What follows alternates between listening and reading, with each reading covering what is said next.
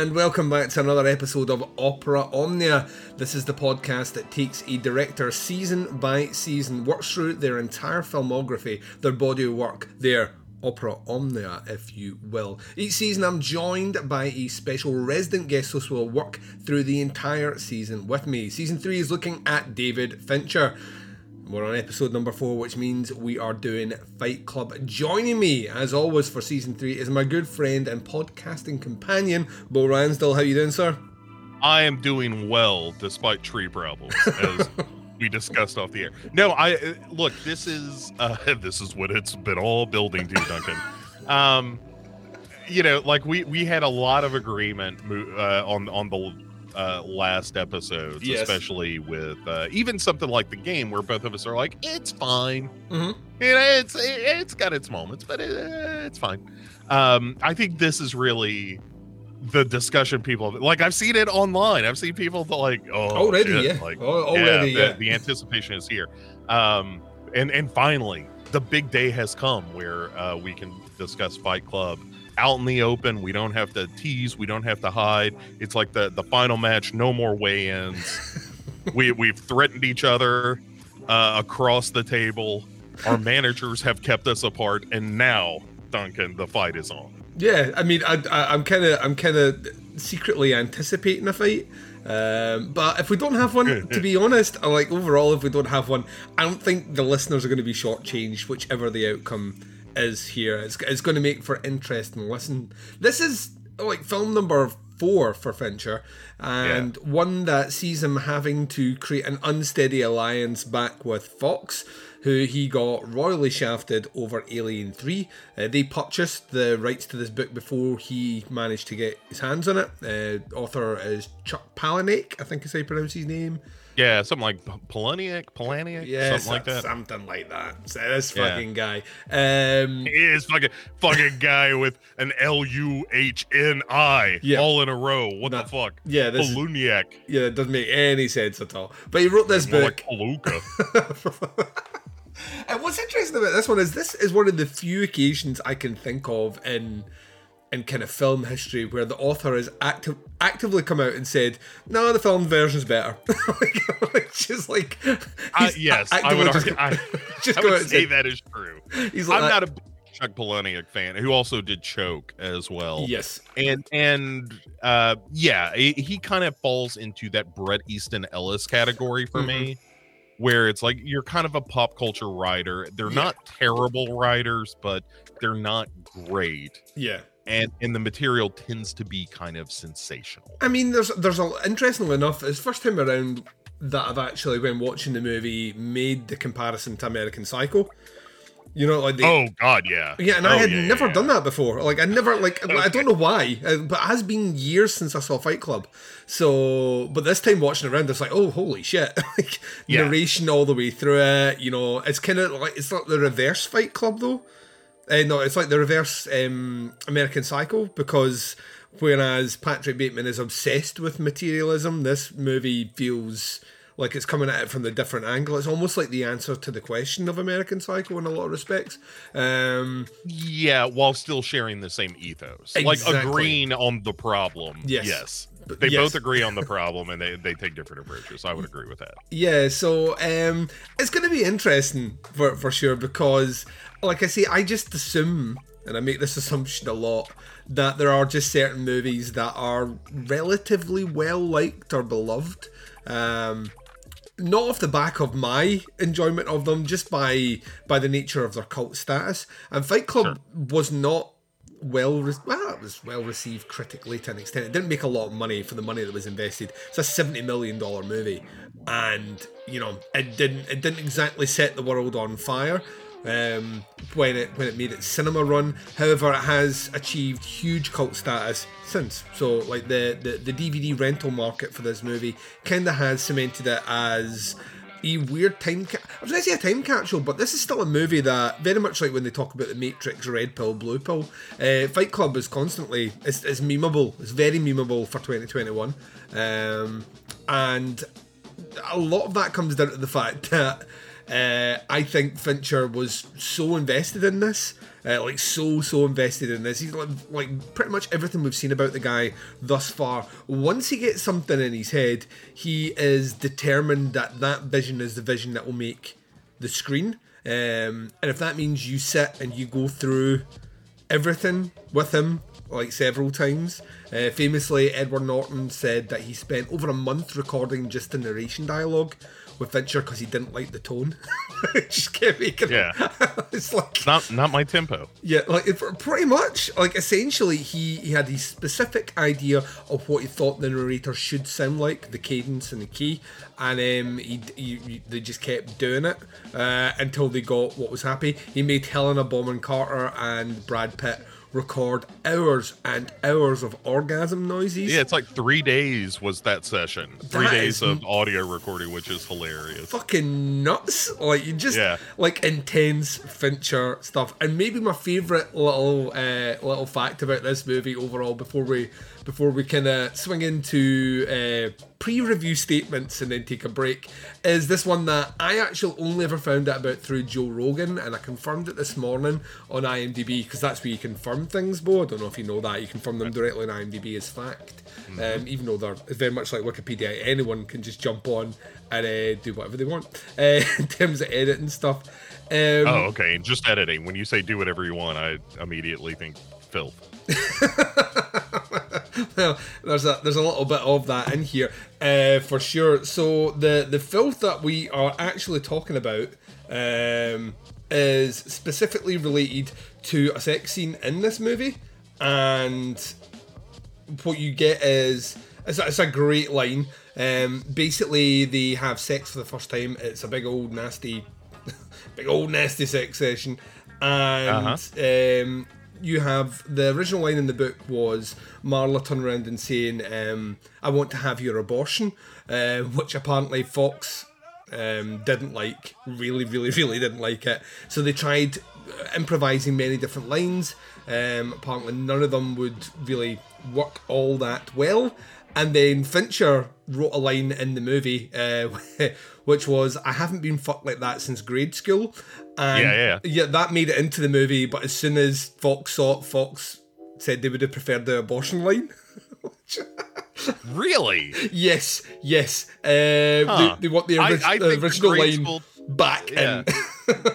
I think the grade school thing, I mean, they're both offensive, right? And that's the whole point, is that she says this crazy shit after sex. But I think the abortion is slightly more offensive than being fucking grade school. But, you know, molestation versus abortion, you be the judge. I suppose one is a legal act and the other is highly not. So maybe that's they're like, hey, the abortion's better, but abortion just has a harsher sound to it. I mean, this is the, like we were talking off air about your computer issues at the moment. This is the Bo Ransdell approach to putting a computer upstairs to work at work with a fan that makes a noise, as opposed to the one in the room downstairs now. Yeah, that's right.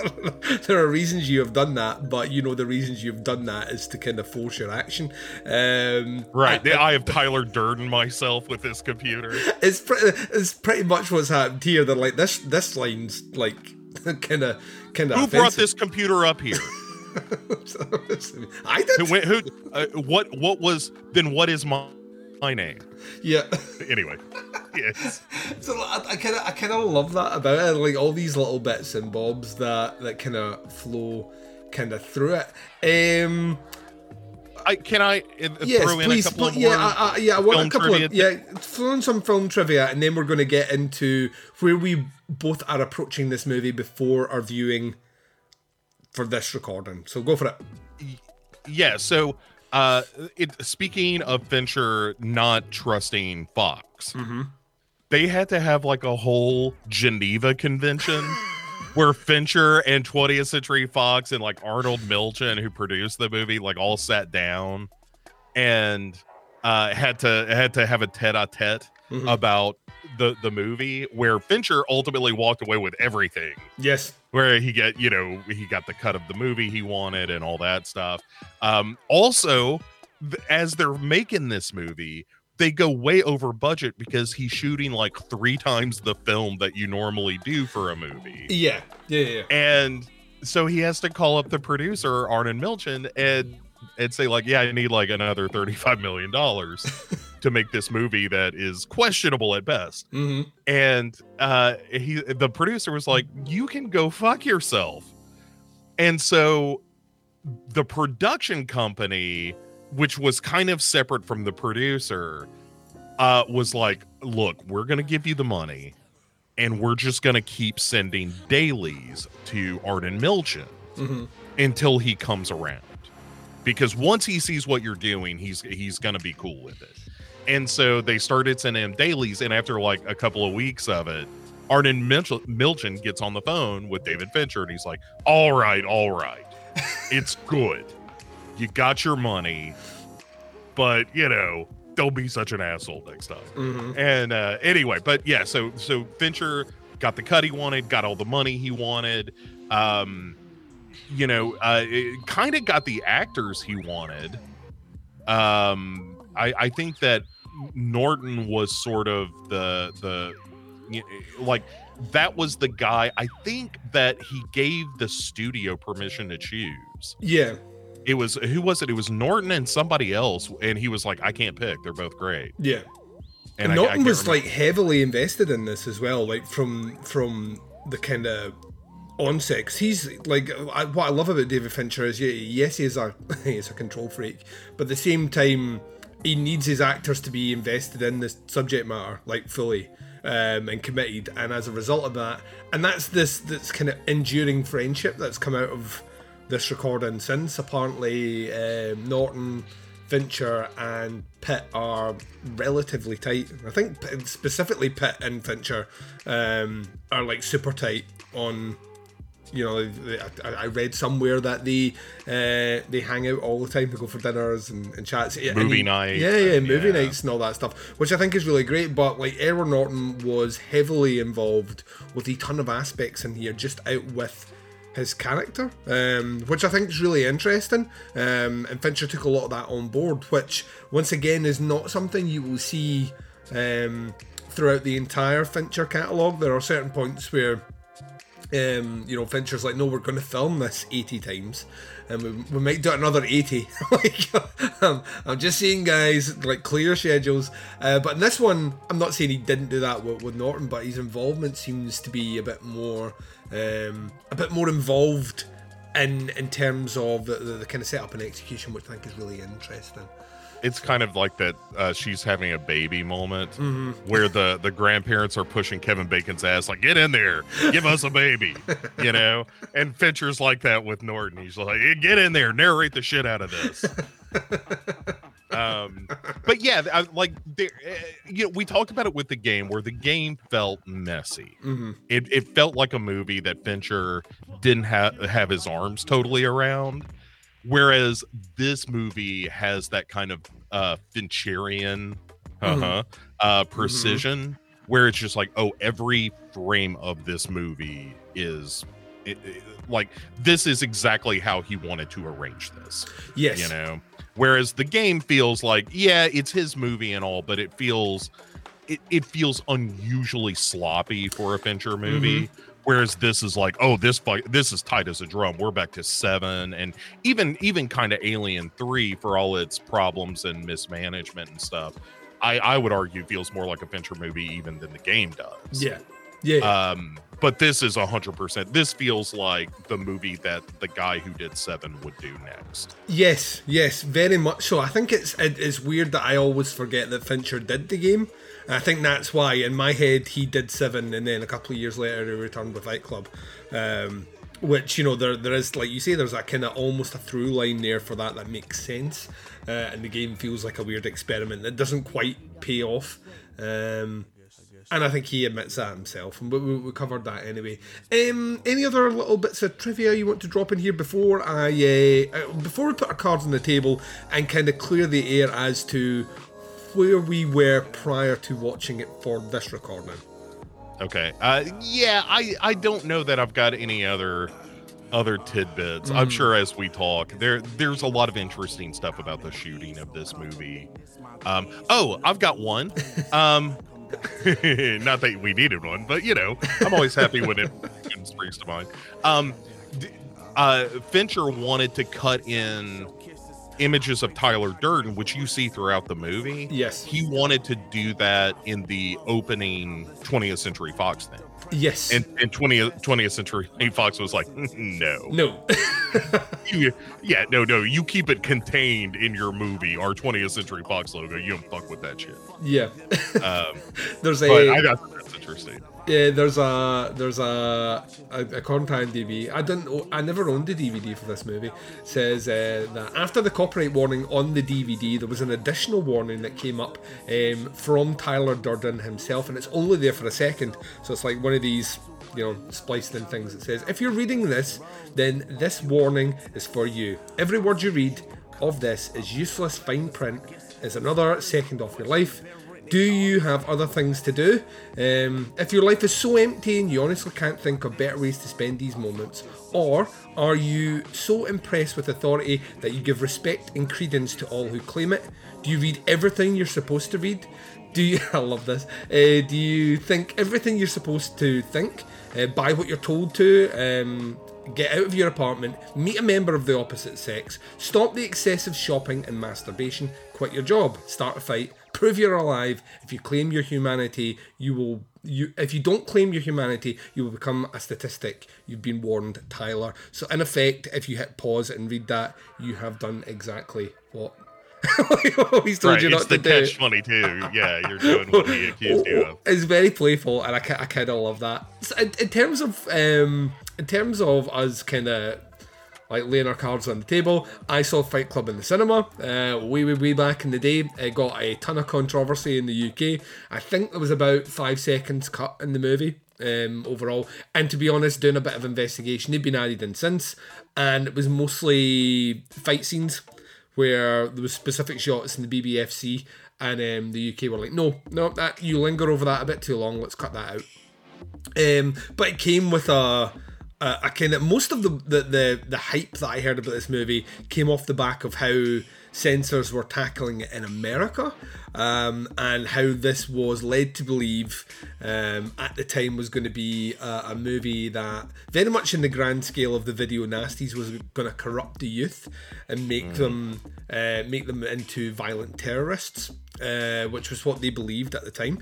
Or some people, I suggest, like some people believed that at the time, which is like tantamount to what they did in the video nasties in the UK, where they were like that, that these will corrupt children and they'll go and kill their parents.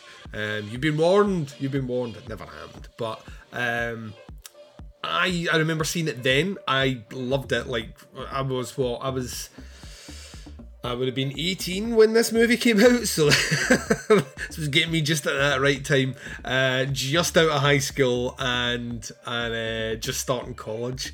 So I remember seeing it, remember being very much about it. I've seen it maybe 2 or 3 times since. This is not a movie that I revisit loads, mostly because once you've watched it, this movie's predicated on a reveal in a lot of respects in the first viewing anyway, which on subsequent viewings, because you know that, you do look at the movie differently, but I don't think it's not like a Usual Suspects in that you're then scrutinising every single frame of what's been constructed before to try and find a hint. It's all in there. On the second watch, you'll pick out everything, the dialogue, the way the narrator sets up things, conversations, they all make total sense in the second viewing without necessarily having to reconstruct or reanalyze or recontextualize every single frame.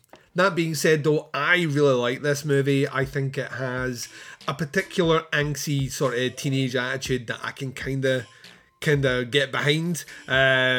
It's over the top. It's pulpy for sure, and it's pop culture relevant at the time for sure. And it marries like violence and anarchism and the soundtrack and style, and it's all this stuff. It's like a giant MTV music video, but kind of converted out into it's like a music video to like a punk band that's just been distilled out into a movie. And I enjoy all that. I like the performances as well. Revisiting it this time, I was curious to see, because like I say, several years since I watched it. It's about 5 years since I watched Fight Club. I was curious to see, on a critical eye, if a lot of it actually did hold up. Because, like I say, the other times I've watched it, it's been for fun. It's never been critically. So that's where I'm coming in. What shocked me when we kind of started talking early in this season was, like I said before, I just assumed that people that like cult cinema like Fight Club. And I know you like cult cinema, and you very quickly told me you're not a fan. So let me know what your position was before watching it for this review. Yeah, did I see this in the theater? I feel like I did, but I can't say that for sure. Yeah. I could have seen this on home video initially, but regardless, I saw it very, very soon after it came out. Like everybody, I was a fan of Seven. I was like, "What, the dude who did Seven's doing another movie, and it ain't the game." Great. So I went into it with pretty high expectations, and I remember thinking at the time, when this came out, like I'm about a decade too old for this movie. and I wasn't old then. I just wasn't in high school. And your pro of it has a high school angsty vibe. Yeah. Is the big negative for me. Is that as much as I admired the craftsmanship of this movie, at the time I saw it, the thing that I walked away from is that feels like a 2 hour and 20-minute Disturbed video, both visually and in terms of theme.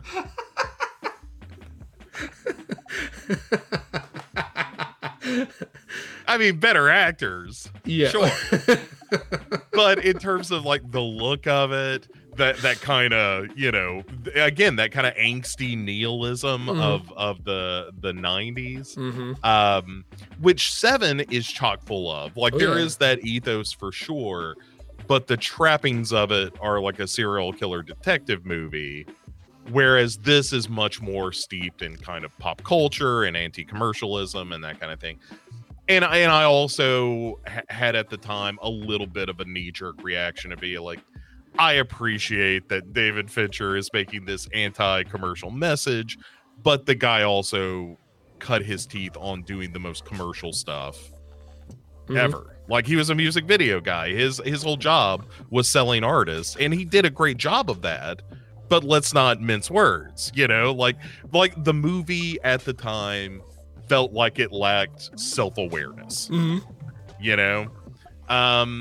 so that was my reaction to it was yeah, I understand why everyone loves Fight Club, but it's the same reason that, I didn't like nu metal. It wasn't for me. It wasn't my vibe. It's not my ethos. I'm not that sad and angry. And I just don't want to live with that. I don't want to be steeped in that. Like, I like punk music, which is much more, and I think Fight Club, maybe it has some punk to it. Yeah. But it's got a lot of nu metal too. Of course it has. Of course it had. Like, in 1999, and it's aimed at a market of people. It's aimed at a young adolescent crowd from 1999 when nu metal was at its peak. So you're not wrong in that. So I'm probably, because I was probably 26 at the time I saw this. So not, like I said, not old. Yeah. But also old enough to be like, all right. Yeah, I mean, this feels like this feels like when I read like Lord of the Flies in middle school, and you're like, did anybody know this book was out there? Yeah, everybody. It's like, yeah, we all knew that. Yes. It turns out if you leave people alone to their own devices, they do horrible shit. Yeah. Oh, It was all in this book the whole time. Yes, it was. Yeah. Yes, it was. Someone had that idea before you. Yeah, right. And so that's kind of how I felt about Fight Club when I watched it the first time. Where it was like, oh my god, commercialism is bad. Yeah, it turns out. Yeah. Did you see this movie? Well, turns out I didn't have to get that message, but I appreciate it. I'm glad you're, welcome to the party, pal. But the delivery method was different for me, I suppose. Well, now that we've set it up, I suppose we might as well get into it. We're going to take a short break. You are going to hear the trailer for Fight Club. When we return, myself and Bo Ransdell are going to get to it. And this time we can talk about the rules because we're doing a review, which is great because otherwise this would be a very quick review. Yeah. What did you think of Fight Club? The first rule of Fight Club is I'm not supposed to talk about Fight Club. Okay, right, well that was all right, a great forget recording. the first rule. What's the second rule of Fight Club? I'm not supposed to talk about Fight Club. God damn it. Hoisted on my own petard. Right, we're going to take a short break. We'll be right back right after this. I want you to hit me as hard as you can. Why? How much can you know about yourself? You've never been in a fight. Wait, let me start earlier.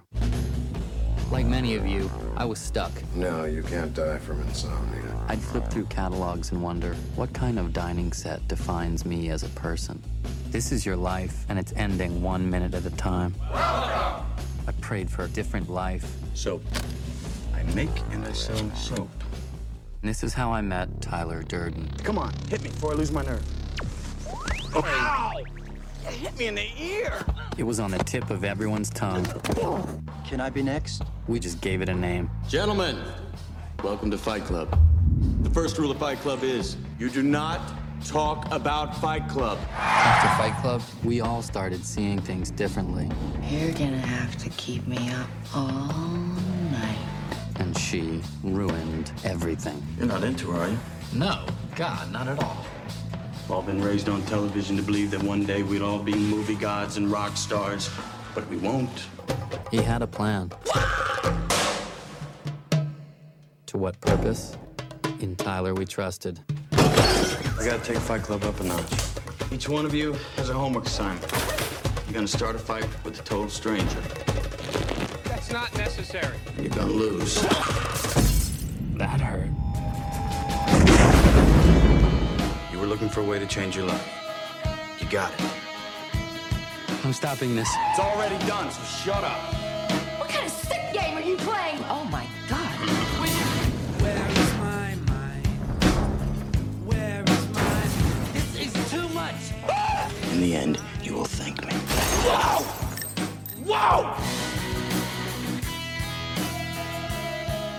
And welcome back, ladies and gents. So, you've just heard the trailer for Fight Club. This one is based on the novel by Chuck Palahniuk.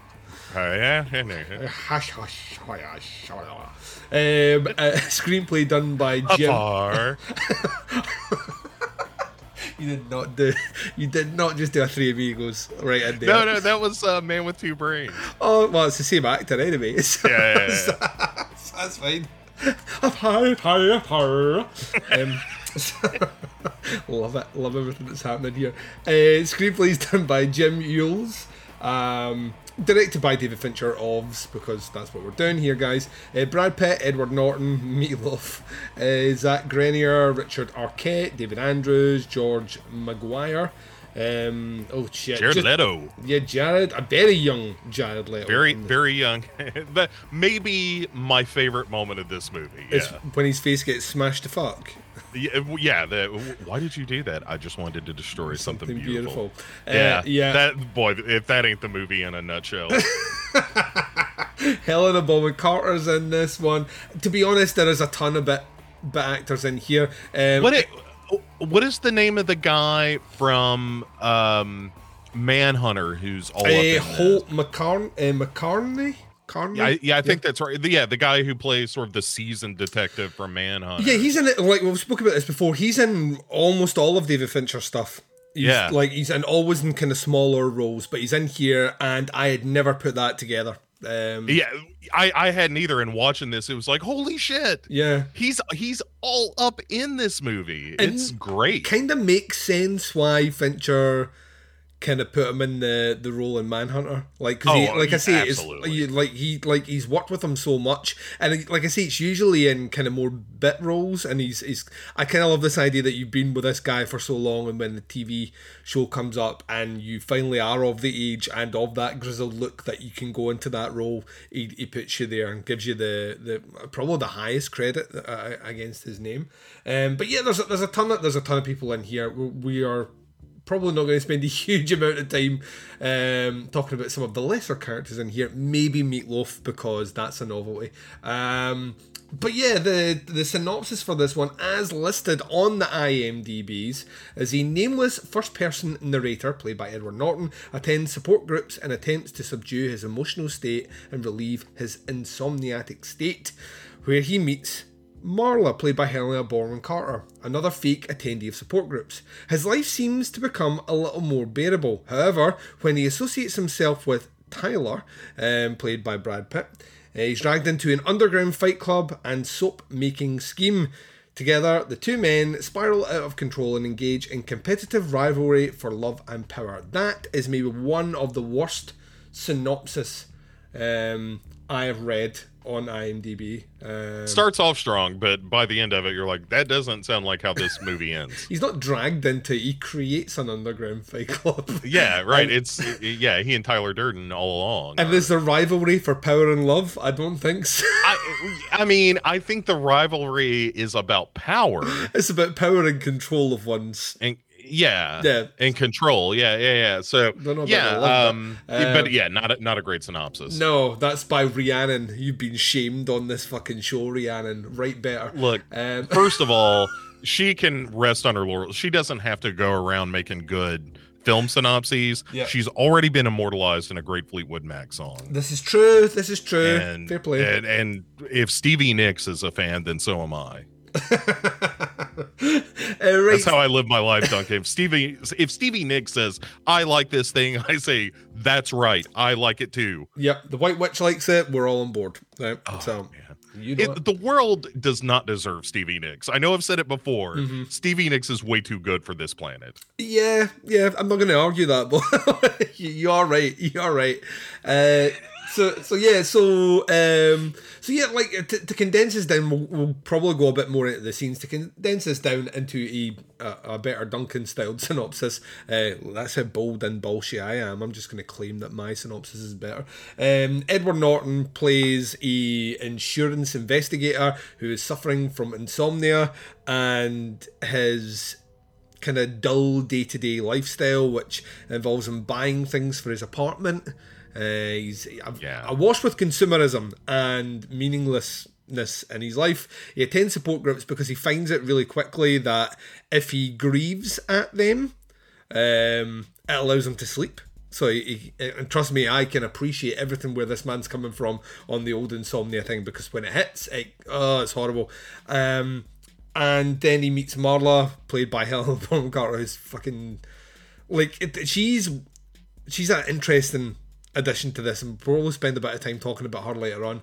And it kind of shakes his world up again, and then he takes a flight and he bumps into this guy, Tyler Durden, played by Brad Pitt, who is everything he isn't. Is like, he is bombastic, he's kind of anti-materialistic, he spouts off rhetoric to get a reaction from people, he has these crazy kind of almost conspiratorial theories on the nature of society, and he originally just kind of, after Norton's flat burns down tragically, he meets for a drink with Durden, who then kind of, they invite each other to live together. It's a weird scene as well, and they have a fight because he says that you can never really. I love that. Say, you ever been punched? No. Like, that's a good thing. No, it's not. And they have a fight, and out of this stems the idea for Fight Club, which starts off at first as an outlet for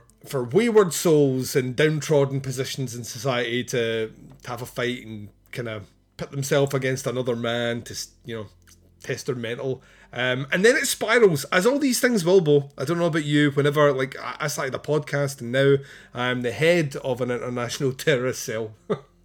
You're right. It happens. When you run into somebody on a plane, Duncan, that's Yeah. the joy of life, is you never know where that's going to take you. Planes, trains, and automobiles, Bo. Planes, trains, and automobiles. You either end up blowing up the financial district, or you meet a nice family and have Thanksgiving dinner with them. It's really two sides of the same coin. So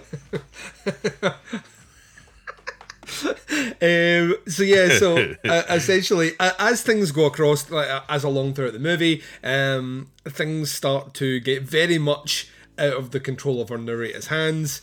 Right. Realizes he maybe doesn't know Brad Pitt as well as he thinks he does. Certainly doesn't know what the fuck Project Mayhem is. Yeah, and well, ain't nobody telling him. No one.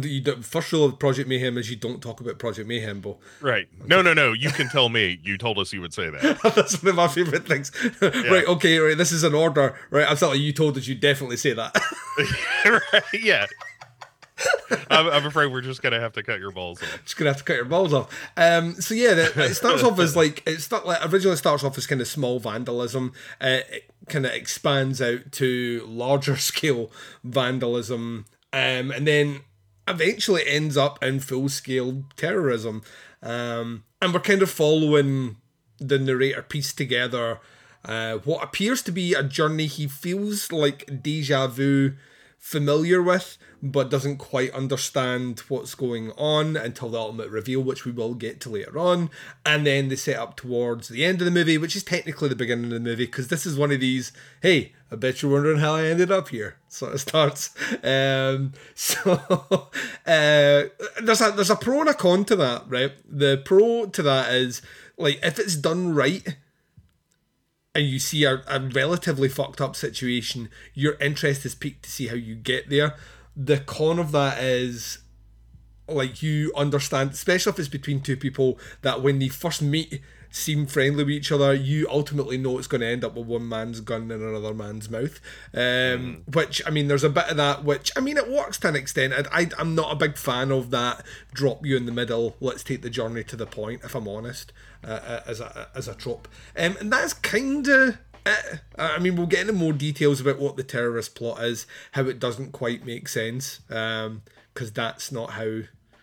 Like, if you blow up the building of American Express, that doesn't mean you don't have debt anymore. That's not how that works. Kind of feel like Tyler Durden missed a beat with that. Like, if he'd just done a little bit of research, he would have realised that's not how that works. A financial headquarter is not the only place where information about hefty loans are saved. You trying to get caught, Duncan? You can't go around Googling, can I blow up the Visa building? This is before Google, buddy. This is before Google. This ain't no Google in 1999. All right, so you can't ask Jeeves, Duncan.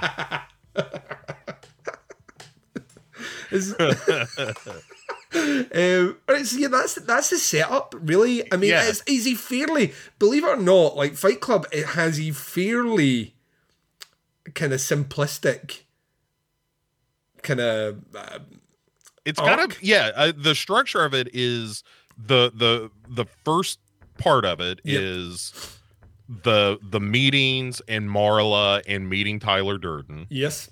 Then the next chunk of the movie is living with Tyler Durden, and then the end of the movie is Project Mayhem. Yeah, because we're an hour. You get an hour. I did a bit of timing on it this time around when watching it. You are a whole hour and 20 into this before there is the idea that Fight Club could be something that could be just out with fighting.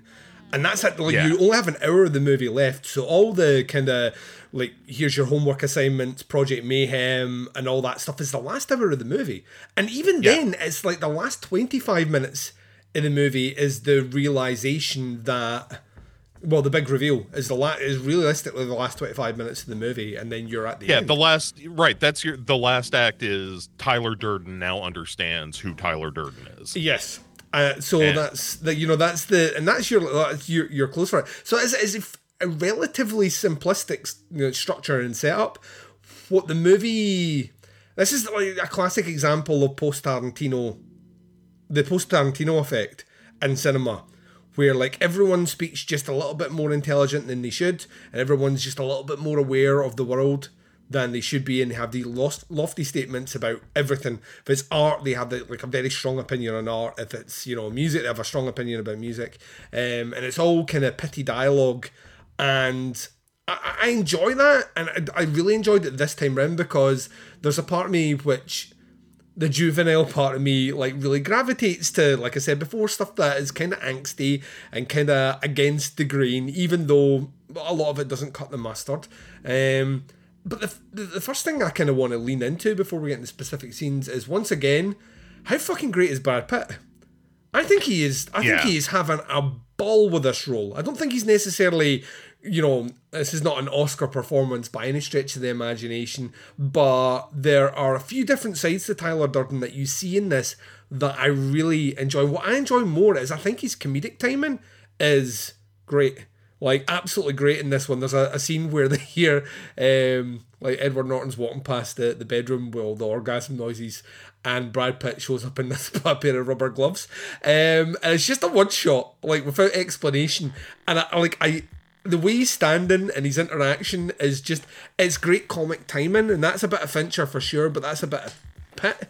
But also, he's, for the most part, like, the dialogue, the way it's delivered, there's a kind of almost, there's a self-assured smarminess to the Durden character that I really like. He never wavers on anything that he says. Like, everything is fact, and either you are, it's kind of the Alex Jones approach to distilling a message. You either believe it, or if you don't, you're a sheeple. You know what I mean? It's like, he's so resolute, and everything that he's saying is being 100% correct, that when you sometimes take a pause on what he's saying, some of it does make sense, but a lot of it is just, it's tawdry nonsense. Sure. And I think Pitt's really good at that. And also, an actor, I've said this before, I'm not the biggest Edward Norton fan. I think he's a good actor in some movies. I've seen a lot of things where I'm like that. He's in that awful movie with, is it Al Pacino? It's Al Pacino, isn't it? Where, it was like a straight to VHS movie where he plays a guy going to do, Marlon Brando's in this movie, and you need to check I know the movie you're talking about, and I can't remember the name of. Right, it's three great actors, all of them totally not caring about the movie. No one cares about this movie. They're still trying to pull a hit off. And Marlon Brando plays like a weird Godfather sort of. The Heist, maybe. The Heist. That may be it. It is so fucking bad. It is so bad. And, like, to me, like, his performance on it, because he puts on, like, he pretends to be crippled with a stutter in it, and it's just a performance where I'm like that. Oh no. Like, I just don't like it at all. Yeah. And he's done a few of those movies in the past, but then he'll do a movie like what was that one he did recently where he had a stutter and he was amazing in it? Is it Motherless Brooklyn? I haven't seen Motherless Brooklyn. Oh, he's fucking incredible in that, and he directed it. He stars in it. He's got a role. It's fucking great. Absolutely brilliant. Yeah. I thought I want to say he directed this, but that movie where he plays twins, Leaves of Grass.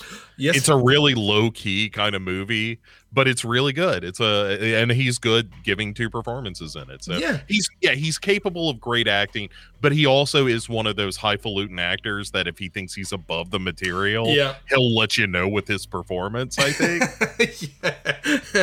Which explains The Heist. Right. And he thinks he's way better than the script. But yeah, this is one of those performances where, like you said in the upfront, like, he's totally keyed into this. Fincher clearly has his hands on his hips guiding that thrusting, but it's all in the hips, baby. It's all in the hips. That's right. You got to coordinate. We're mixing two movies, but anyway. Well, I guess you're wondering how I got here, kind of openings. Yeah. I do like when we catch up to that. Mm-hmm. And Edward Norton says, it's when he's got the gun in the mouth. It's how the movie opens. Brad Pitt's got his gun in Edward Norton's mouth, and he says, "You have any last words?" And Edward Norton says something around the gun.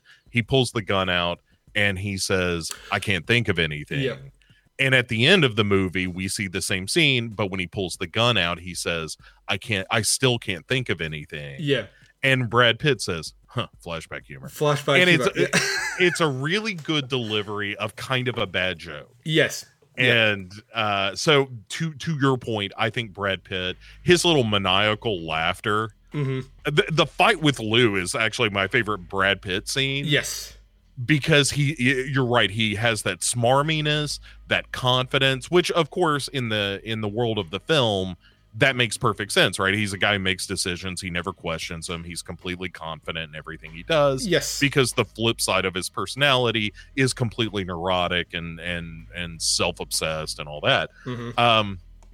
But in that fight scene, he starts, like, you see that raw animal nature of Tyler Durden of, like, I kind of like being hit to a certain extent. Yeah.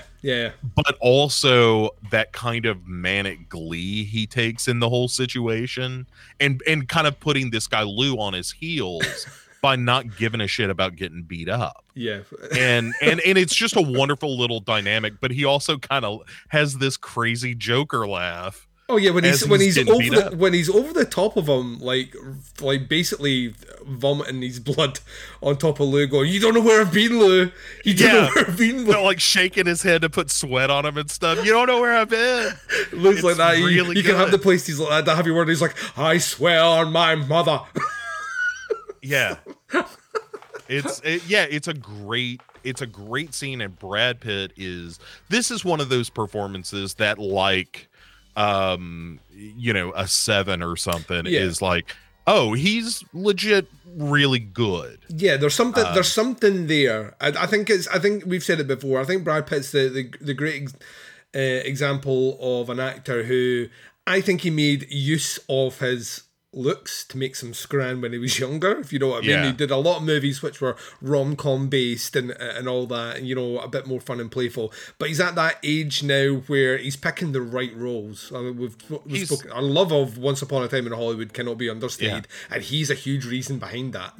He's played the Redford part to perfection of, I'm going to be the handsome superstar for a while, and then in my later years everyone's going to respect me because I'm actually doing good work. And like giving back to the community and all that stuff. Like, he'd look at Robert Redford and he was like, that's what I want to do. Redford only just retired, like last year or the year before. So that's a career that is dauntingly long. Robert Redford is 114 years old. He did The Old Man and the Gun when he was 108.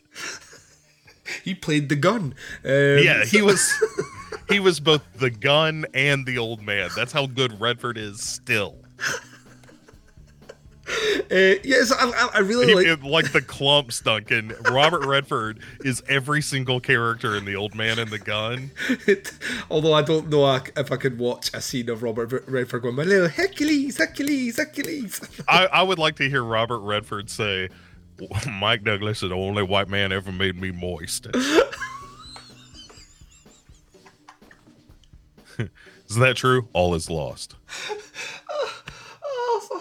We're doing it again. We're merging movies. Let's not merge movies. All right, so but yes, Brad Pitt's great in this, and I think, Duncan, the thing that makes kind of the upfront of this work so well, kind of back to the original point about sort of Edward Norton being really good in this, is that as much as I find a lot of the ethos of this movie a little juvenile, I do think that the front end of this in particular is really, really strong, with Norton kind of, or Fincher showing us this path through Norton at his job, which is really mundane. It's just, even though the work itself sounds really exciting, and you see these car crashes and stuff that he's investigating, but the whole time it's such like a flat delivery of, this is all about numbers. This is all about statistics. This isn't about people. This isn't about the crash or anything like that. It's about a company offsetting potential liability. That's everything you're seeing here is a corporate thing, and we're going to drain all of the excitement and humanity and all that stuff out of it. And so the only humanity that he gets, he can't have any in his job, So the humanity that he has is taken from these support groups, which is the rawest form of humanity, Yes. where people are just at the bottom. Yeah. And the one for me is, I mean, the Meatloaf stuff is funny and all that. Is it the woman? Is the woman that wants to get laid? Yeah. Yeah. That is the moment where you're just like, oh shit, this just got real. Yeah. And when she's like, look, I've got lube, I've got whatever you want, if you'll just come fuck me before I die. Yeah. Yeah, it's one of those things that I wish the movie were more that than some of the other stuff, but you know, it's a different movie. But that stuff I think works really well. I think everything, once Marla enters the picture, that's kind of the first shaky bits for me, because I never feel like Marla matters as much as she should. She's an interesting character. She's like a really interesting character because she's clearly broken. She's the epitome of the broken character, right? And I love Helena Bonham Carter. I think she's a great actress. She does get typecast as crazy goth lady. I mean, let's be real. Well, I was going to say, I don't think she's far off crazy goth lady. Like surprisingly, like she's from a very rich family as well. And I'm not saying that because she's got a triple barrel name. So like a double barrel surname. Sorry, she is from wealth, and a well-to-do family from the UK. And for a wee while there, like the stories about her weird relationship with Tim Burton, where they basically owned two adjoining townhouses in London, and they both stayed in, you know, they had a connecting door, but they stayed in their own houses, which was only one of those. That sounds perfect. I know, but you get enough money, you can do that, though. This is my wife's house, this is my house, and this is the door that connects the two. It's all very, I'm sure that's I think in the UK, our number 10 Downing Street is where the Prime Minister lives, but number 11 Downing Street is where the Chancellor lives, two most like important jobs in government, and there are connecting doors to those properties as well. So, although you'd have to live right beside your boss, which I don't know that sucks. And also, Helena Bonham Carter had the same problem with Tim Burton. Yeah, you know, because he had her in a bunch of his movies as well. Yeah, kind of doing the same, being creepy goth girl. Yeah, but like she's like her character is kind of introduced as a bit of a kind of emotional vampire. Like she only can feel something off the pain of others or from the misery of others to an extent. Well, and it's never rounded out beyond that, though. That's the thing. I think that's the issue here. Is like it is as two-dimensional as that. At the end of this movie, we have no more depth to that character than we did when we meet her the first time smoking a cigarette in a support group. And I understand that you kind of have to dance around that because of the nature of the movie. Yes, and the fact that she's having this relationship with Tyler Durden and the narrator. Yes. So it's hard to get too deep into that character because as soon as you do, it starts unraveling. Well, they expressly say, like Durden expressly says to the narrator in this movie, you do not talk to me about, you know, you don't talk about the relationship or about me to her at all. And that's like a blanket statement that's made there. And that gets him out of a lot of that throughout the movie. Questions where you'd be like, this doesn't feel like a natural conversation. There is that idea of listen, I just don't want you involved with that, so that just doesn't get mentioned at all. So you can be as crass and mean to her, you know, as you are going to be in this movie. And from an audience perspective and from a narrator's perspective, the connection isn't made there. That being said, though, once that wall is broken down, I mean, like when she says, like when she's being put on the bus, and she says, "You're the worst thing that's ever happened to me." I just don't know. You know, like, really? You faked terminal cancer and a lot of different Well, and also the way she says it is that kind of a compliment. Yes. And yes, and I wish I wish the character had more depth. Yeah. And I think it's one of the big problems of this movie is that at the end of the movie, the big payoff is Edward Norton holding hands with Marla. Yep. and being like, okay, you know, like he has the I think it's a very funny line about like, you met me at a really weird time in my life. But it doesn't do enough to explain why it's essential for her to be there. Yes, yeah, And, I think you're right.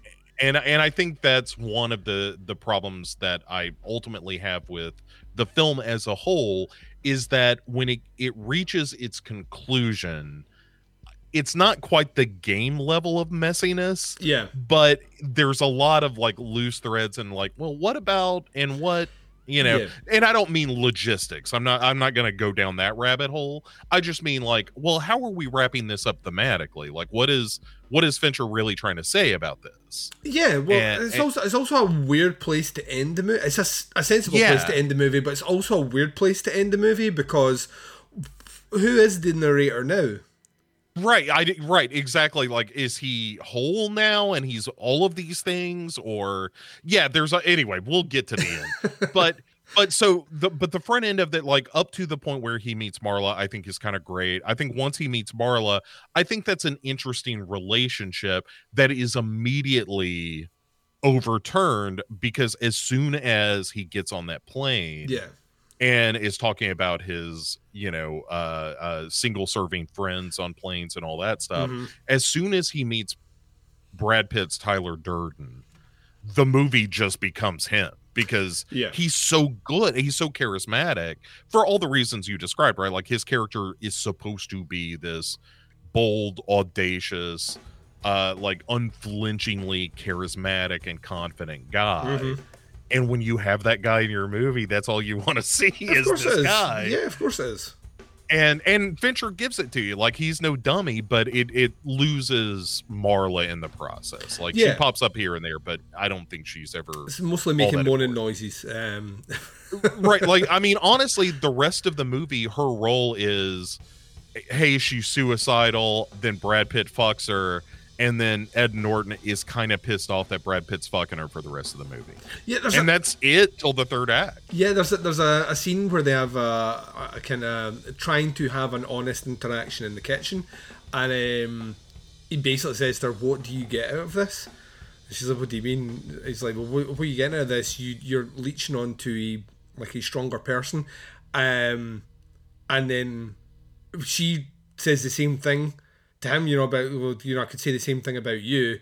And the assumption is at that point that she's talking about him leeching off the Durden character. You know, he's the stronger personality. So you're validating your life through him to an extent. And obviously we know at the end of the movie that's not the case. But it's an interesting line, which I would like a bit more of that kind of delved into, because I'm with you. I feel like even the narrator himself, and rightly so, gets a bit infatuated by like Durden. You see him do all these things that are pushing the narrator out of his comfort zone, and some of them get to the point where they're so heavily pushed out the realms of what would be deemed as being acceptable in their relationship, yet he always ends up back with them, and it's just never really addressed with a, you know, he would do these things, but he was always proved right. And I'm just like, well, I mean, I get that, but I would like a little bit more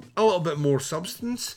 The whole kind of concept of the Fight Club thing, as juvenile as it is, I think is an interesting concept, because there are people out there that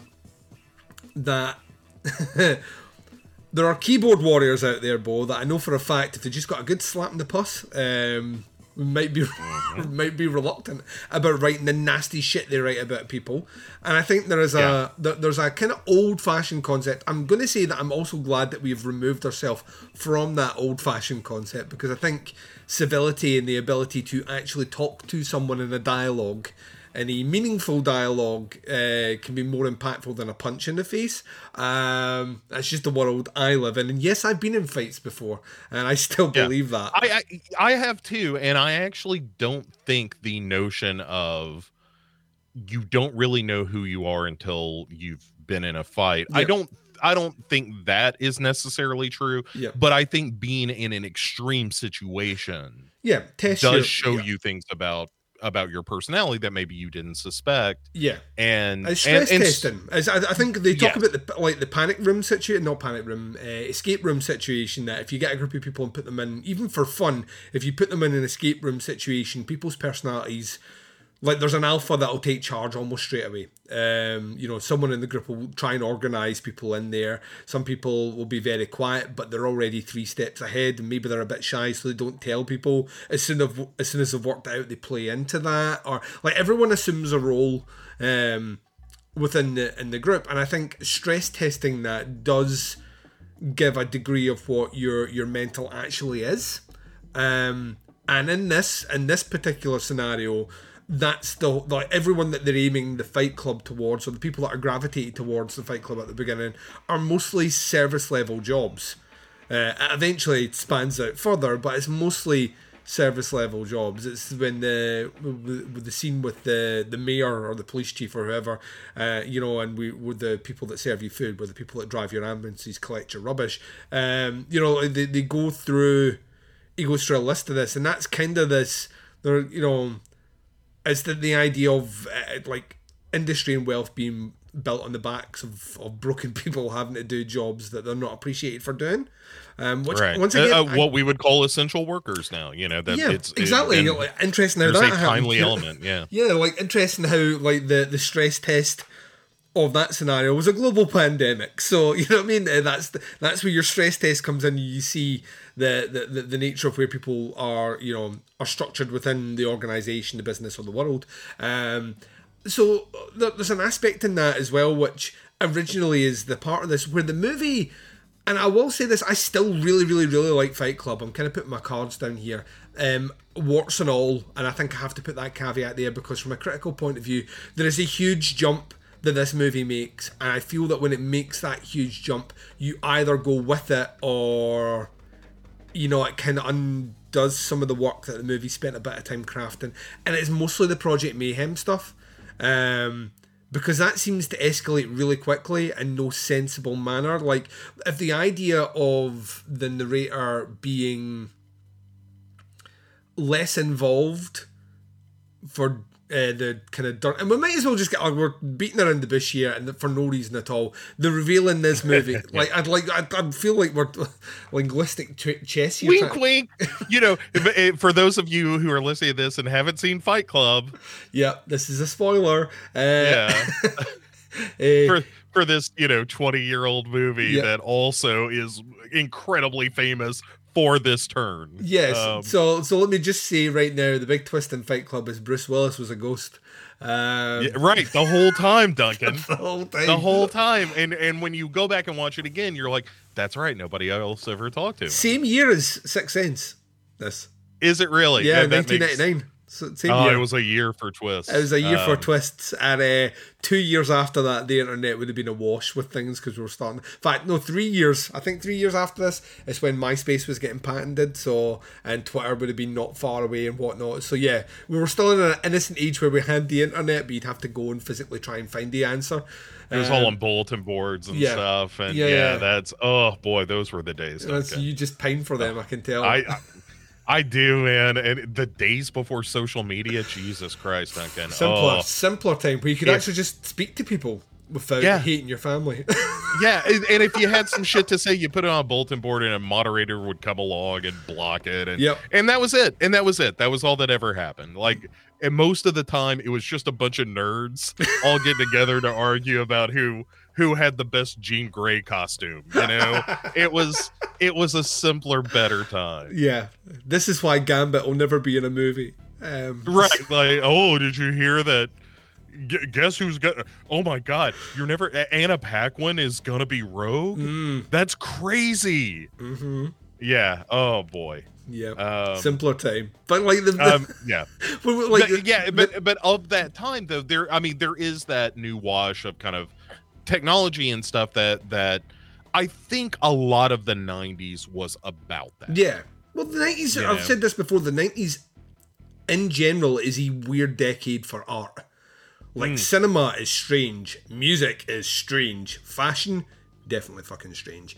And it's a kind of weird melting pot. So like at times a lot of the content that comes out in the 90s is surprisingly nihilistic.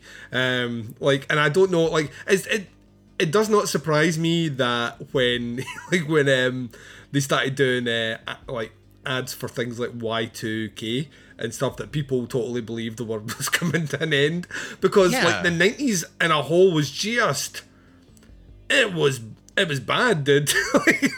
not for like, I'm not saying bad as in the content that came out, it's just the messaging, the brand that is the 90s was not exactly full of optimism and positivity. It has a lot of these, and the art reflects that. It's like a giant magnifying glass for sure.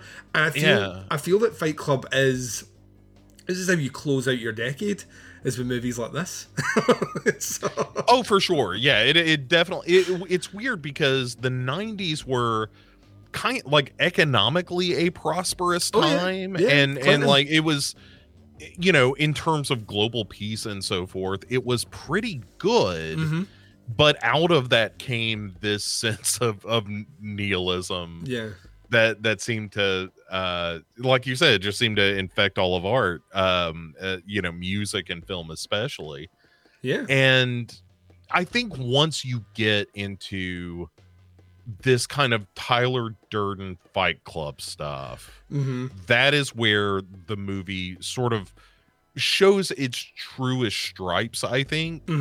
And for good and bad, at least for me as a viewer, because on the one hand, I like the fact that the movie is, I mean, it is examining commercialism, but I think that kind of messaging gets lost pretty quickly under the idea of these are just dudes trying to figure out how to be dudes in a new world.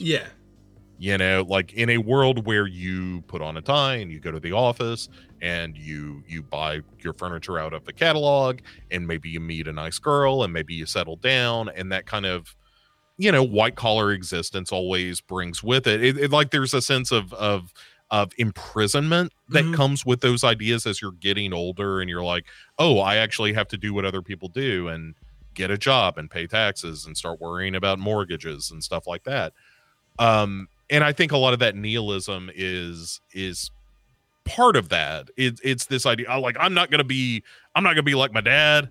I'm gonna be something different. Oh shit, I turned out to be exactly like my there's dad. a weird kind of societal claustrophobia that comes out of feeling like when you are a teenager, and like when you go to school teaches you, you know, how, on some level, how to navigate life. It doesn't do it really well, but it teaches you on some level how to navigate a bit of life. And you come out, especially if you go to like a college or a university, so you don't start directly into a trade.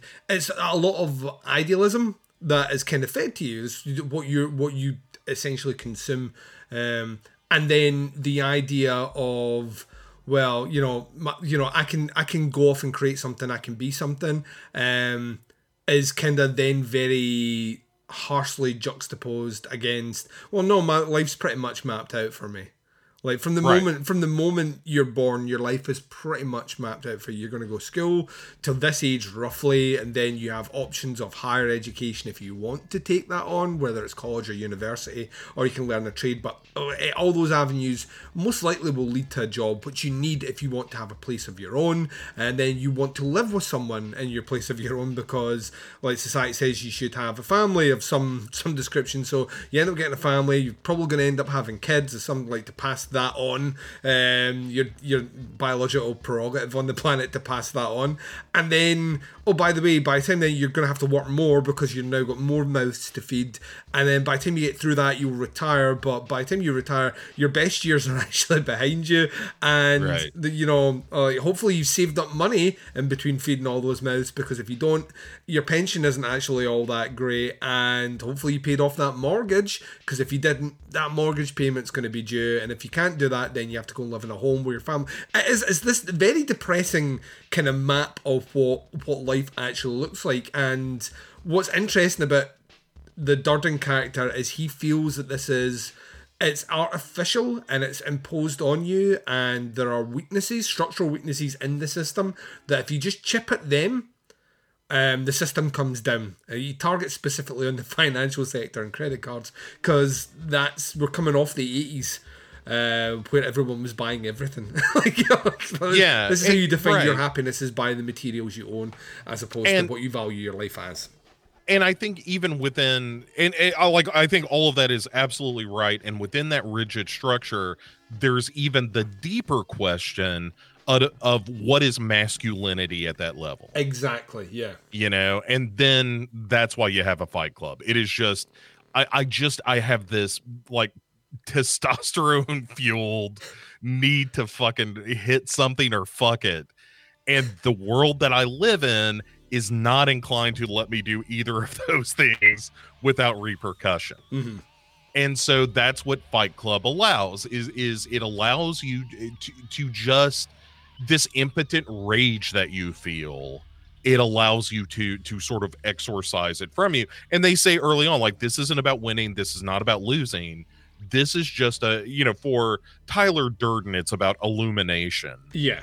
And there's part of that, I suppose. But I think, at a deeper level, it's also just about these kind of primal needs that, Tyler Durden expresses. It's fighting and fucking, for the first 2/3 of this movie. Yeah. There's also like a weird kind of, they ultimately do become, there's a post-Waco thing here as well, I think, which is quite interesting to examine, the idea of the charismatic cult leader. And people, because by the end of this, like, Project Mayhem and those involved with Project Mayhem are essentially a cult, essentially under the, and it's designed as a cult. As soon as they move into the house, they are not fed exactly well. They all have to shave their heads. They're all doing jobs to basically benefit the group. The only guy that appears to be fucking is Tyler Durden. So that's kind of, there's no women in there. There's no women in the cult at all. It's kind of pushed in a way where I think even the way like Brad Pitt starts to look in this movie as we go along, where he's 2 seconds away from he does have the aviator, so he's not that far off Jim Jones, with the kind of aviator glasses, is a specific stylistic choice, which yes is kind of 90s, but there's the idea of him as this leader that people gravitate towards, who has this skewed view of the world to an extent that people accept blindly. Like, even the entrance into the camp follows what you would see as practices through other organizations or religions as being a rite of passage to come in.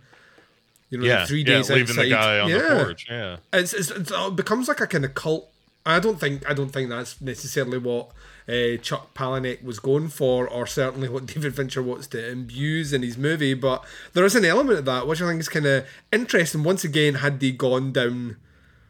Well, there's a line in the movie about how it was the people who were kind of disenfranchised and so forth that were drawn to Tyler.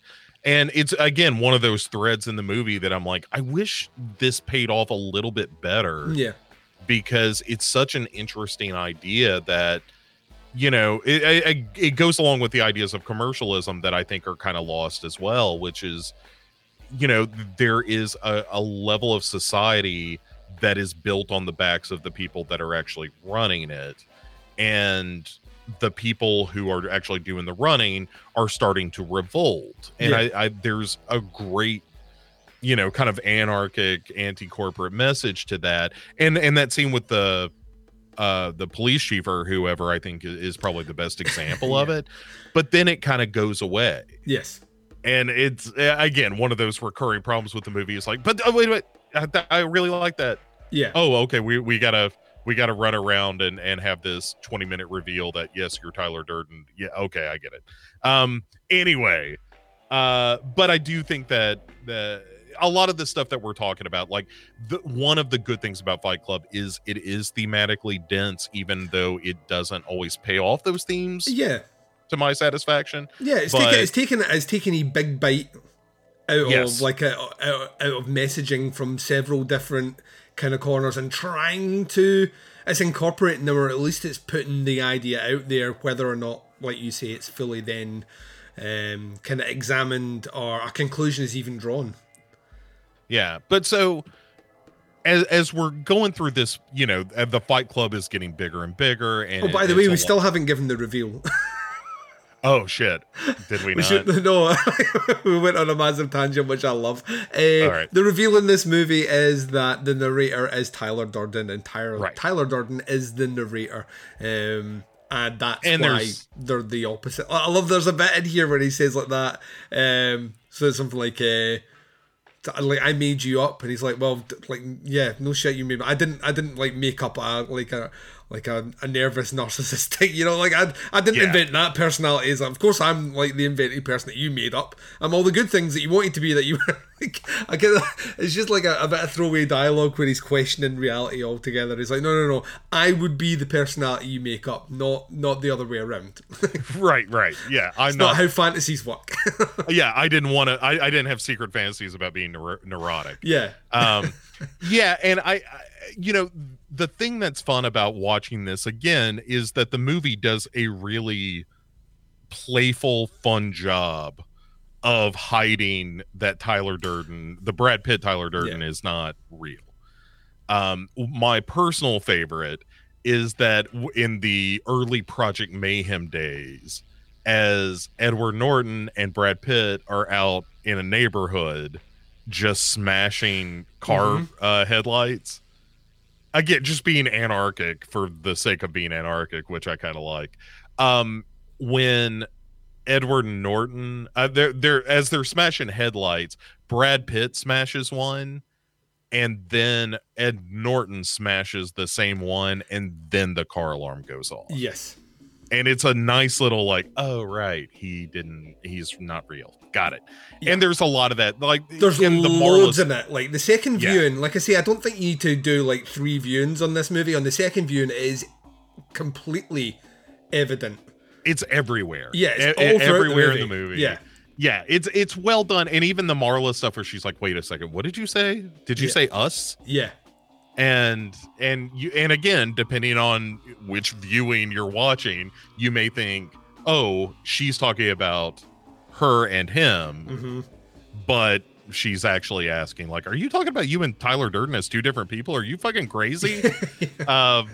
Which is the reason that her character gets such short shrift is because the whole movie would be her being like, wait a second, what did you say? Yeah. You're bananas. I'm crazy, but you're but yeah, so that's the big reveal. But as they're doing this Fight Club thing, or as Tyler Durden as the 2 separate people are kind of building this Fight Club out into like a larger group of people, it's again, it's all dudes who just want to get together and beat the shit out of each other. Yeah. To kind of express the rage they feel at the mundane and all that stuff. Impotent rage, Bo. Yeah, lives of quiet desperation, as Whitman said, and it's something that I think we can all relate to some degree, because that's as we said, it's true of all of us. We all, as unique as we all are, we all kind of live remarkably similar lives. Yes. So when it takes the turn into the Project Mayhem stuff, I think that's where, again, one of my larger problems with the movie crops up, because I agree with you. I feel like the escalation isn't explained well enough. It really isn't. Like, because we get a glimpse of like the early failure of Project Mayhem is the death of Bob as a character, and it's the homework was destroy a piece of art, it's vandalize a piece of art and destroy a major corporate franchise of some description. And I kind of feel like vandalizing a piece of art is kind of almost I don't know. It feels like weird that Fight Club would be addressing that, where it's really You know what I mean? Like, all the stuff that Tyler Durden's talking about isn't necessarily about artistic pursuits. It's about capitalistic pursuits. So it's a weird thing to do. But anyway, they're going to deface this bit of art. They plant these. It's the most elaborate. Like, and I remember seeing this scene in the cinema going, this is cool as fuck. This time round I was like, although it's very well shot and there's a lot of really clever computer technology used here, which Fincher has always been quite smart about using. So they set these charges around this giant sculptured ball which sits atop of a kind of mini fountain, and it explodes. The ball rolls down through into a shopping mall and destroys a corporate coffee chain, and then the police officer who clearly sees them running away in ski masks, because I love like Norton's line on this is kind of like right on the point. And Bob, played by Meatloaf, who we'll get to in a second, because I know a lot of people love the old Bob character. I don't think he necessarily adds anything to this movie at all. I think from an acting perspective, he's one of the weaker links in the movie, but I'll swing around to that in a wee second. Anyway, he gets shot, and then you have that conversation about, well, in Project Mayhem we have no names, once again, kind of linking to the cult thing again, or maybe even to the army. There's so many things it could be, and I kind of like that, but at the same time there's a part of me where in the movie I'm like, that right, we'll start bringing it in.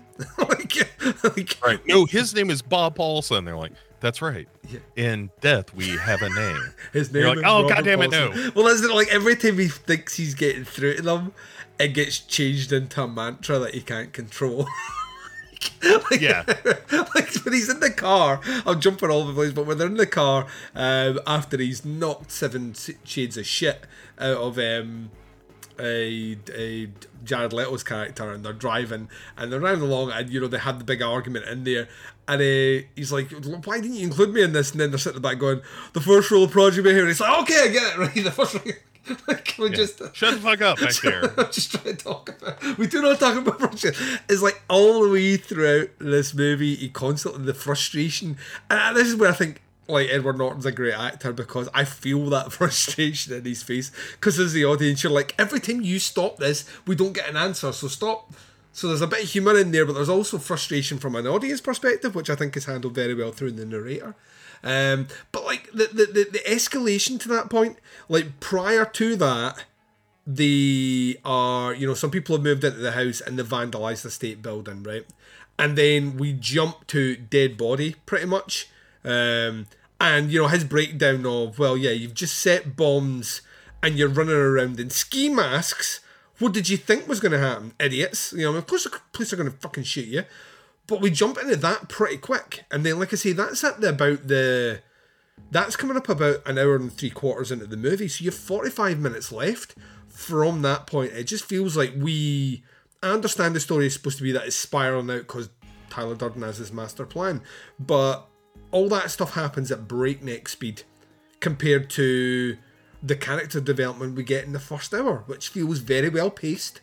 It's very well set up. It's methodical in its approach. We get a lot of Edward Norton's backstories, insomnia, the support groups, Marla, like we mentioned before. Even them meeting Durden and doing the initial part of Fight Club, I am Jack's angry spleen, and all that stuff. It's really, really, really, like, the script is really good that way, and I like how it's paced out. But the last 45 minutes of this movie where, we now have death in the crew, and there's something bigger than what I thought I was involved with, and who is this Tyler Durden anyway, and why is Marla acting all strange? All that stuff feels like we sprint like towards the end at a breakneck speed. By the time we get to the end, I'm like, that's the bit to me in the whole movie, that's the bit to me where I'm like, if I pause and think about this, it's probably why it's paced so quickly. If I pause and think about anything that's happening for like 2 seconds, it all unravels. And I think there's a conscious decision from Fincher. He knows that himself. He's playing with a reveal which is, is either going to make or break his movie to audience members. Because I like the end. I like the reveal. I think the reveal's merited and cool, and there's plenty in the run up to it that works. I know a lot of people that do not like Fight Club because of the reveal. They just don't get it. They just don't get it. They don't understand it. And I've explained that, and they still don't because as soon as you explain it, well, explain how he's there watching him. I'm like, well, they say that. Like, sometimes he is him. Sometimes he is watching him. and we get from his perspective, but it's really still the actions that are being carried out are still Edward Norton. He's just visualizing himself out. Why doesn't make sense? Well, of course it doesn't. It's a film. Like, of course it doesn't make sense. No one does this, but that's the point. It's like and I think Fincher is very aware of that. I mean, for a $70 million movie, he must have known on some level this review. I can't imagine when he made this movie it was going to be a huge success at the box office. I just feel it's pulpy for sure and pop culture referenced laden and all the rest, and it does have Brad Pitt in it, and Brad Pitt was pretty fucking huge in 1999. But I also kind of feel like it's playing with a subject matter. It's got a certification which makes it hyper violent. It's only going to pull in a set demographic, and some of that demographic is going to love it and its ending, but some of it is not.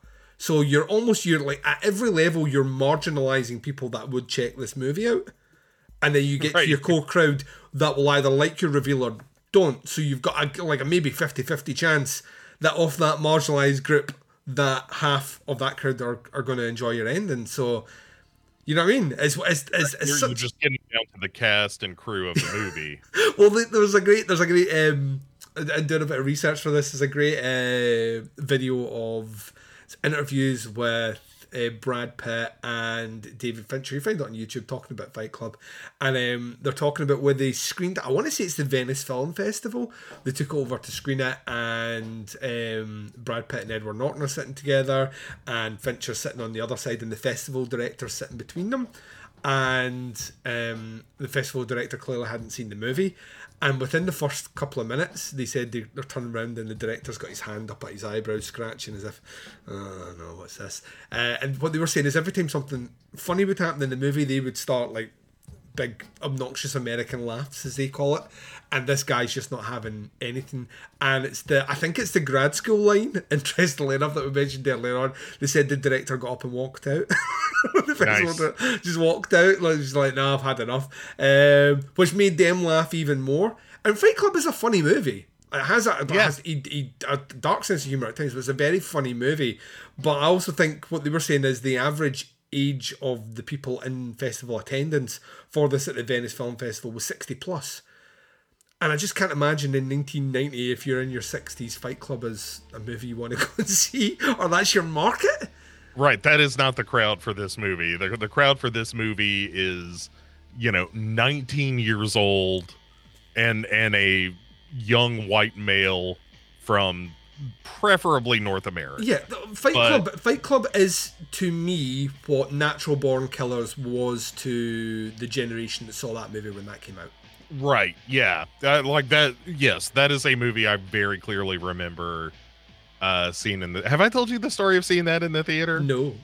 All right, so I saw with my Pick Six Movies companion, Chad. Chad and I saw that in the theater. Mm-hmm. And while it was Chad and I, it was a matinee if memory serves. And so it was just us and then like two or three other little pockets of people, and then about 2 rows behind us are 2 older women. And by older I mean like late 50s, early 60s. Oh dear. And about a third of the way through the movie, one of the ladies gets up, walks out, comes back a couple of minutes later, and with like something from the concession stand. Mm-hmm. But I hear her tell her friend that she came with, she says, I told the boy at that concession stand that this was the worst movie I ever saw in my life, and he said he knowed it. It's one of my favorite. He knowed it. That was chef's kiss. That is Tennessee to a T. An old woman saying that Natural Born Killers, worst thing she ever saw, and the guy at the concession stand saying he knowed it. He knew. Yeah. So, but I agree with that. That it is that kind of like capturing the zeitgeist of a particular place and time, and I think Fight Club is great about that. Yeah, it does feel like a weird snapshot. And I guess like to get to the end of this movie, that like you said, the last 45 is him just trying to figure out who Tyler Durden is. Oopsies, it's me. Yeah. And that reveal comes like 20 minutes before the end of the movie. And it really is like him trying to reconcile with Marla and work out what the plan is and stop the plan in 20 minutes. So it so quickly tries to resolve everything at the end. Right. And this kind of culminates in the opening of the movie again, which is him confronting himself by putting a gun in his own mouth. Mm-hmm. And there's a whole conversation about like Project Mayhem and, you know, the fact that they're the same person and all that stuff. And then Edward Norton, to exorcise himself of Tyler Durden, shoots himself in the head, but he just shoots himself through the jaw. Yes. And that effectively kills the Tyler Durden persona. Because I think he imagines he shot him through the head. Yes. And then Marla shows up with... Marla's been kidnapped. Right. Like all of the goons from the Tyler Durden Project Mayhem scenario show up and they're like, hey, you wanted her here for the end of the movie? Yeah. And he's like, yeah, thank you. But there's also like there's like a kind of cheated moment where like everyone arrives from Project Mayhem and they're all got like bags of beer and stuff to see the end of these financial institutes, and as soon as they arrive, like Edward Norton tells them to fuck off. Yeah, get out of here. Leave Marla, get out of here. So none of them, like, feasibly they go to another room to see it, but I love this idea of them all being like, yeah, we get to see all these buildings destroyed, and they're told to go to another room, and by the time they come through, all the buildings are gone. Yeah. Oh, shit. We missed it. Where did all those buildings go? They exploded? Yeah. And it was awesome? Oh. Yeah, I got the Cheetos. I've got the Cheetos. I mean, I guess they were already open. Right. I had a couple on the way here. Yeah, and then he watches all these financial buildings, because that's the whole idea that we mentioned earlier, which is you blow up all these financial institution headquarters and everybody's debt is erased. And yeah, everyone goes back to zero. Which that's not how it works. But once again, in the confines of the movie, right, cool, whatever. You know what I mean? That's like, right, yeah. Whatever we got to do to get through this. Yeah, we'll just put on that, and then might be the first use of this particular Pixies song, Where Is Your Mind? I think it's a great song. It's a great song, but I think this might be the first use of it in a movie, and it is now every movie. Every movie post Fight Club has this. Like fucking, yeah. But whenever there's like some sort of reveal, people are like, give me the Fight Club scene at the end of this movie. You know what? I believe it or not, I actually had that exact thing said to me when discussing a script that was never produced or anything. Really? But yes. I mean, and this was 4 years ago, 5 years ago, that a potential producer said, here is the Fight Club ending I want. Now work your way back. And I was like, I don't know how you do that. It was such a crazy ending. He was like, here's how I want to start. Here's how I want to end. I was like, I don't know how you do that and have it make sense. Yeah. Anyway, but yeah, so that's a real thing. But yeah, it is this big Fight Club ending where the Pixies play and all these buildings explode, and Marla and, you know, who we now know as Tyler Durden hold hands and watch it all go. And yeah, and that is their end of Fight Club. Yeah. As some more plays, and we get some get some late 90s credits. Yeah, I mean, it's like I said before, I think when you watch it through a second time, it holds up really, really, really well. It doesn't not hold up beyond those viewings, but like I say, you're not gonna pull out much more on the third viewing, to be honest. And it's full of references. There are whole conversations that through that lens made sense on the first watching, on the second view, and it's like, oh, that totally right. It's because he's you. Whether it's the conversation with the the police officer who's investigating the fire, which comes back every now and again in this movie. And like Durden's in the background just saying, just tell him you blew up your apartment, tell him you started the fire. Like those sort of, like when he's talking about, like when he beats himself up in his boss's office, and he says, doing this, it made me weirdly think about the first time me and Tyler Durden had a fight, because it was just him kicking his. So all these things are peppered through. You even mentioned about how they splice in very early on in the movie. He's walking through an airport, and there's a kind of spliced glimpse just for a tiny second of the Durden character, which is, it just happens in there. I think he's actually in maybe one or two other scenes where he's like in the background, so it's there, it's all laid out.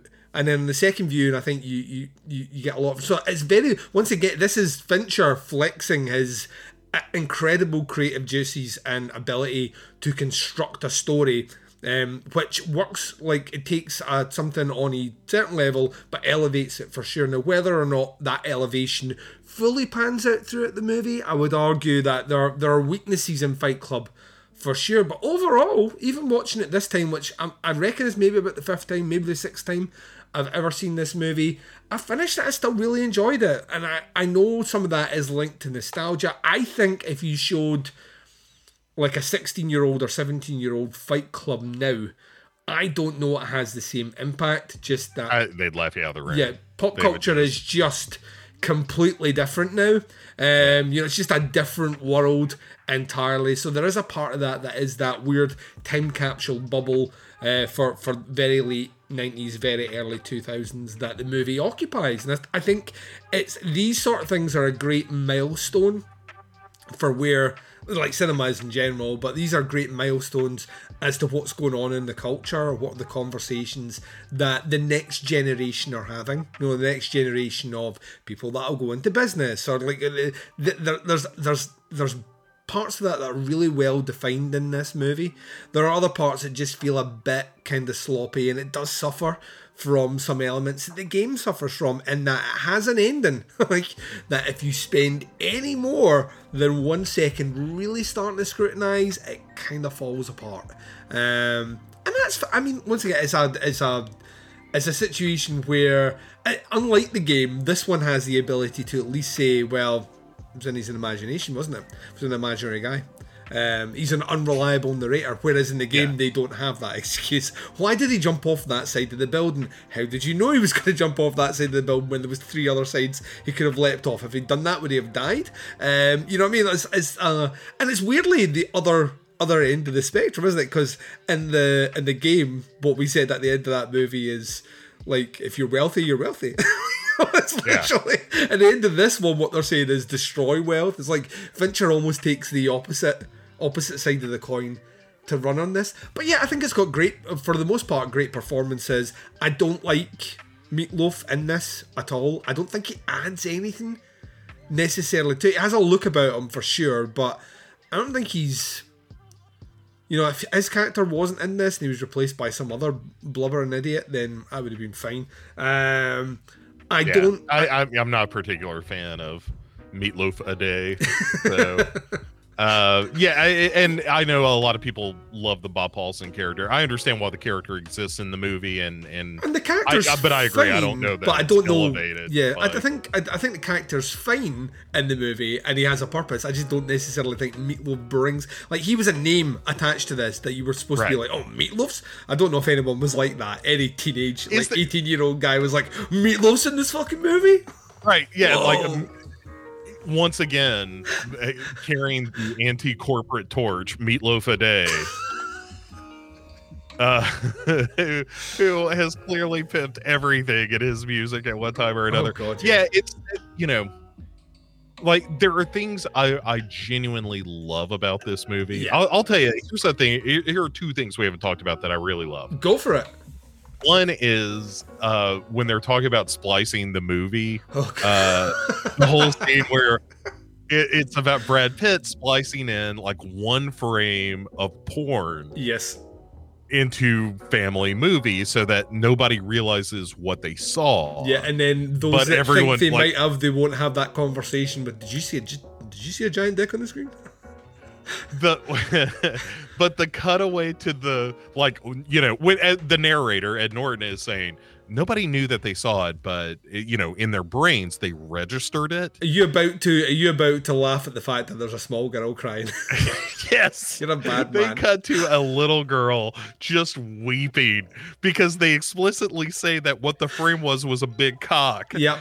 And the idea that just her emotional response to at a subliminal level, to seeing a cock is just tears. Yeah. It's very funny to me. And then there's the couple that's like, say, you feel like fucking later? I don't know. Also, why the fact that at the very end of the movie, the very end of this movie, they splice the same reel, but we get to see it this time. Which I think is kind of, well, once again, it's tongue in cheek. It's like that. It's the humor that you mentioned earlier on about flashback reference, huh? You know what I mean? It's that sort of thing. I think it's kind of funny. What was the other scene? And it's kind of in the same sequence, but it's as they're explaining the editing process, and it's a real fourth wall breaking moment of the film where the movie is kind of talking about the business of movies, and saying that as a projectionist, there are these little things that are, you know, called cigarette burns, and there's a great moment. It was one of the first times the first time I saw it, it impressed me, still does, is how flawless it is. That moment where Brad Pitt just kind of reaches his arm up and points, and the cigarette burn flashes, which, you know, obviously is not that difficult to do with editing and all that, but it's still one of those moments I'm like, man, I love that this movie talks about the business of movie, but like the exhibition of movies, and that, because again, it gets to, this is not the fancy people making the movies, this is the people splicing it together, making sure it gets on the screen, that kind of stuff. Again, the essential workers part of it, and I like that stuff a lot, and I think that David Fincher directs the ever-living fuck out of this movie. Oh, from front to back, this is a meticulous labor of love. Like I cannot underestimate or overpraise how every single shot of this movie is immaculate. It's incredible. Yeah, for all my complaints with the movie, not once is the complaint like this scene doesn't look good, it doesn't move right, like it's not well lit, like some of the construction and editing stuff that I have problems with. You know, that, yes, that is directorial and that is movie making, but in terms of just making this movie a watchable thing, holy shit, man, Fincher just makes a good looking film. Yeah, really does. And once again, like a lot of use of digital in here, like fuckery, a lot of digital fuckery in this movie, but it stands up surprisingly well out with the credits. Which are a bit... that opening credit sequence, though, when you're kind of traveling from the atom level up through, you know, all that stuff, Fincher rips that same shot off of himself for Panic Room. It's a different shot, but it's the same flow of like, I'm going to do a one shot that is highly digital that's going to go through this environment. Yeah. And he loves that, man. He loves a digital one shot. Well, he's like, well, when we get to talking about Zodiac, which is not that far away, when we get to talking about Zodiac, we get to discuss like the amount of digital that's in that is mind blowing. Like the you know, the cityscapes and all the rest, all of it digital, and it's seamless. It's fucking seamless. The guy has always had his fingers in that, and I think that's one of the more interesting elements, because he uses it for the right reasons, not the wrong reasons that a lot of people use CGI and digital in their movies. I think he uses it from the right approach. I don't really have anything else to add. Like I say, to me, it's still a great fun movie. I'm kind of putting my cards on the table here. At this stage, I still don't think it's Fincher's best movie from the ones we've seen. What? Yeah, I know. Like when I think about the movie, I actually put this right behind Seven. I think Seven is the superior movie, which I know I'm about to ask you about. But we have an interesting journey ahead of us as well in terms of movies, because we're about to go breakneck into some interesting territory, to be sure, and a movie which we're going to do a reversal on in terms of our opinions. So, Bo, like I've already given it away, when it comes to the lineup of these, Seven's still the best movie that Fincher's put out, in my opinion, at this stage. Are you agreeing with me, or has Fight Club won you over? Both of those things are true. It has won me over a little more. I think my opinion of it is better on this viewing just because of the craftsmanship level of this film, of like how expertly it is directed. I still have the same problems with the, that kind of teen angsty stuff, as you put it. It's just, it was too late for me at the time. It's way too late for me now. It feels like a little bit of self-entitled whining more than it does cultural critique for me. But it's still awfully funny at times, like that little girl crying about a cock. That does make me laugh. And it's got great performances. Brad Pitt's a shit ton of fun. It's nowhere near as good as Seven. Seven is still the best Fincher movie we've discussed so far, but I would agree with that order. It goes Seven, then Fight Club, and then probably Alien 3, and then The Game for me. Nice. Right. Well, Bo, as you are very much aware, the next movie we'll be tackling next month is Panic Room. Fuck, that's a good movie, Duncan. So this is the reversal, in that I've seen Panic Room once. I saw it when it came out, and I remember not really enjoying it. So, and you, on the other hand, have all but told me I am wrong, and this viewing might change my opinion on it. So I'm very much looking forward to it. Yeah, I'm looking forward to it. I'm not going to push you on this one because I don't want you to feel like it's something you're obligated to like just because I do. But I will say that I hope you enjoy it, because for me, I watched it again. I'll watch it again before we record the next one, but I watched it within the past 6 weeks just because I kind of had a hankering, and a little preview of things to come. I just adore it. I think it's wound tight, and it's got low stakes compared to a Seven or a Fight Club, but I think it benefits from, like, hey, this ain't about blowing up buildings or serial killers or nothing. This is just about this one building and a robbery gone bad, and it's, oh man, I love it. Oh, I can't wait to talk about it. Holy shit. We're only 1 month away, my friend. 1 month away. You do a lot of exciting things. Let people know where they can check out the stuff that you're doing right now. Yeah. Well, right now I'm doing Opera Omnia with you. Son of a bitch. Is this what it's like? Is this what it's like when you say goodbye, Duncan? I say goodbye, Duncan. Yeah. Is you do the same thing to me, you motherfucker? You son of a bitch. No, over on legionpodcasts.com, you can find all the stuff I do, as well as a bunch of other shows. For the stuff that I do, I would entreat the listeners of this program, if you enjoyed this kind of thing.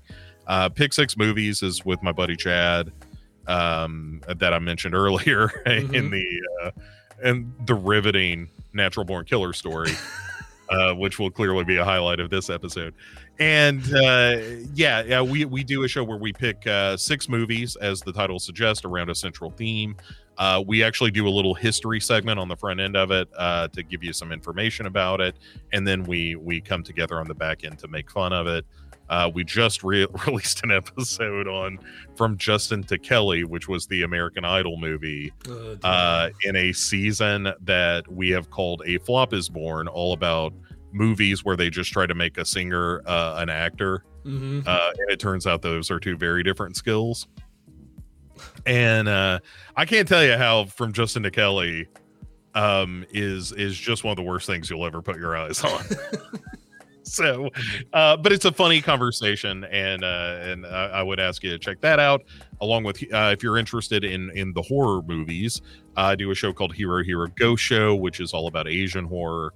And then also, Duncan, I know you've never listened, but we do a show called Duncan and Bo Come Correct. I've never listened to that. Is that any good? It's I'll tell you, if you would leave us a review, that would be appreciated. But this season we just wrapped the finale of Slasher, the season 1 of Slasher, which was a real something. And that was a really fun run of shows. And then coming up in just a little bit, if you're listening to this, you were mere days away probably from hearing Duncan and I discuss the first Duran Duran record, because sometimes we do dumb shit. Why not? Because it's a whole lot of why not. Yeah. And then we'll launch into a second season of Slasher, but we had to have something in between that wasn't. I need a little Rio in my life in between Slasher seasons, is all I'm saying. I got to dance across the sand, Duncan, at least for a little bit. Feel my toes in the sand. I'm digging it. Ladies and gents, thanks very much for checking out Opera Omnia. We'll be back in 1 month's time with Panic Room, but until then, this conversation is over.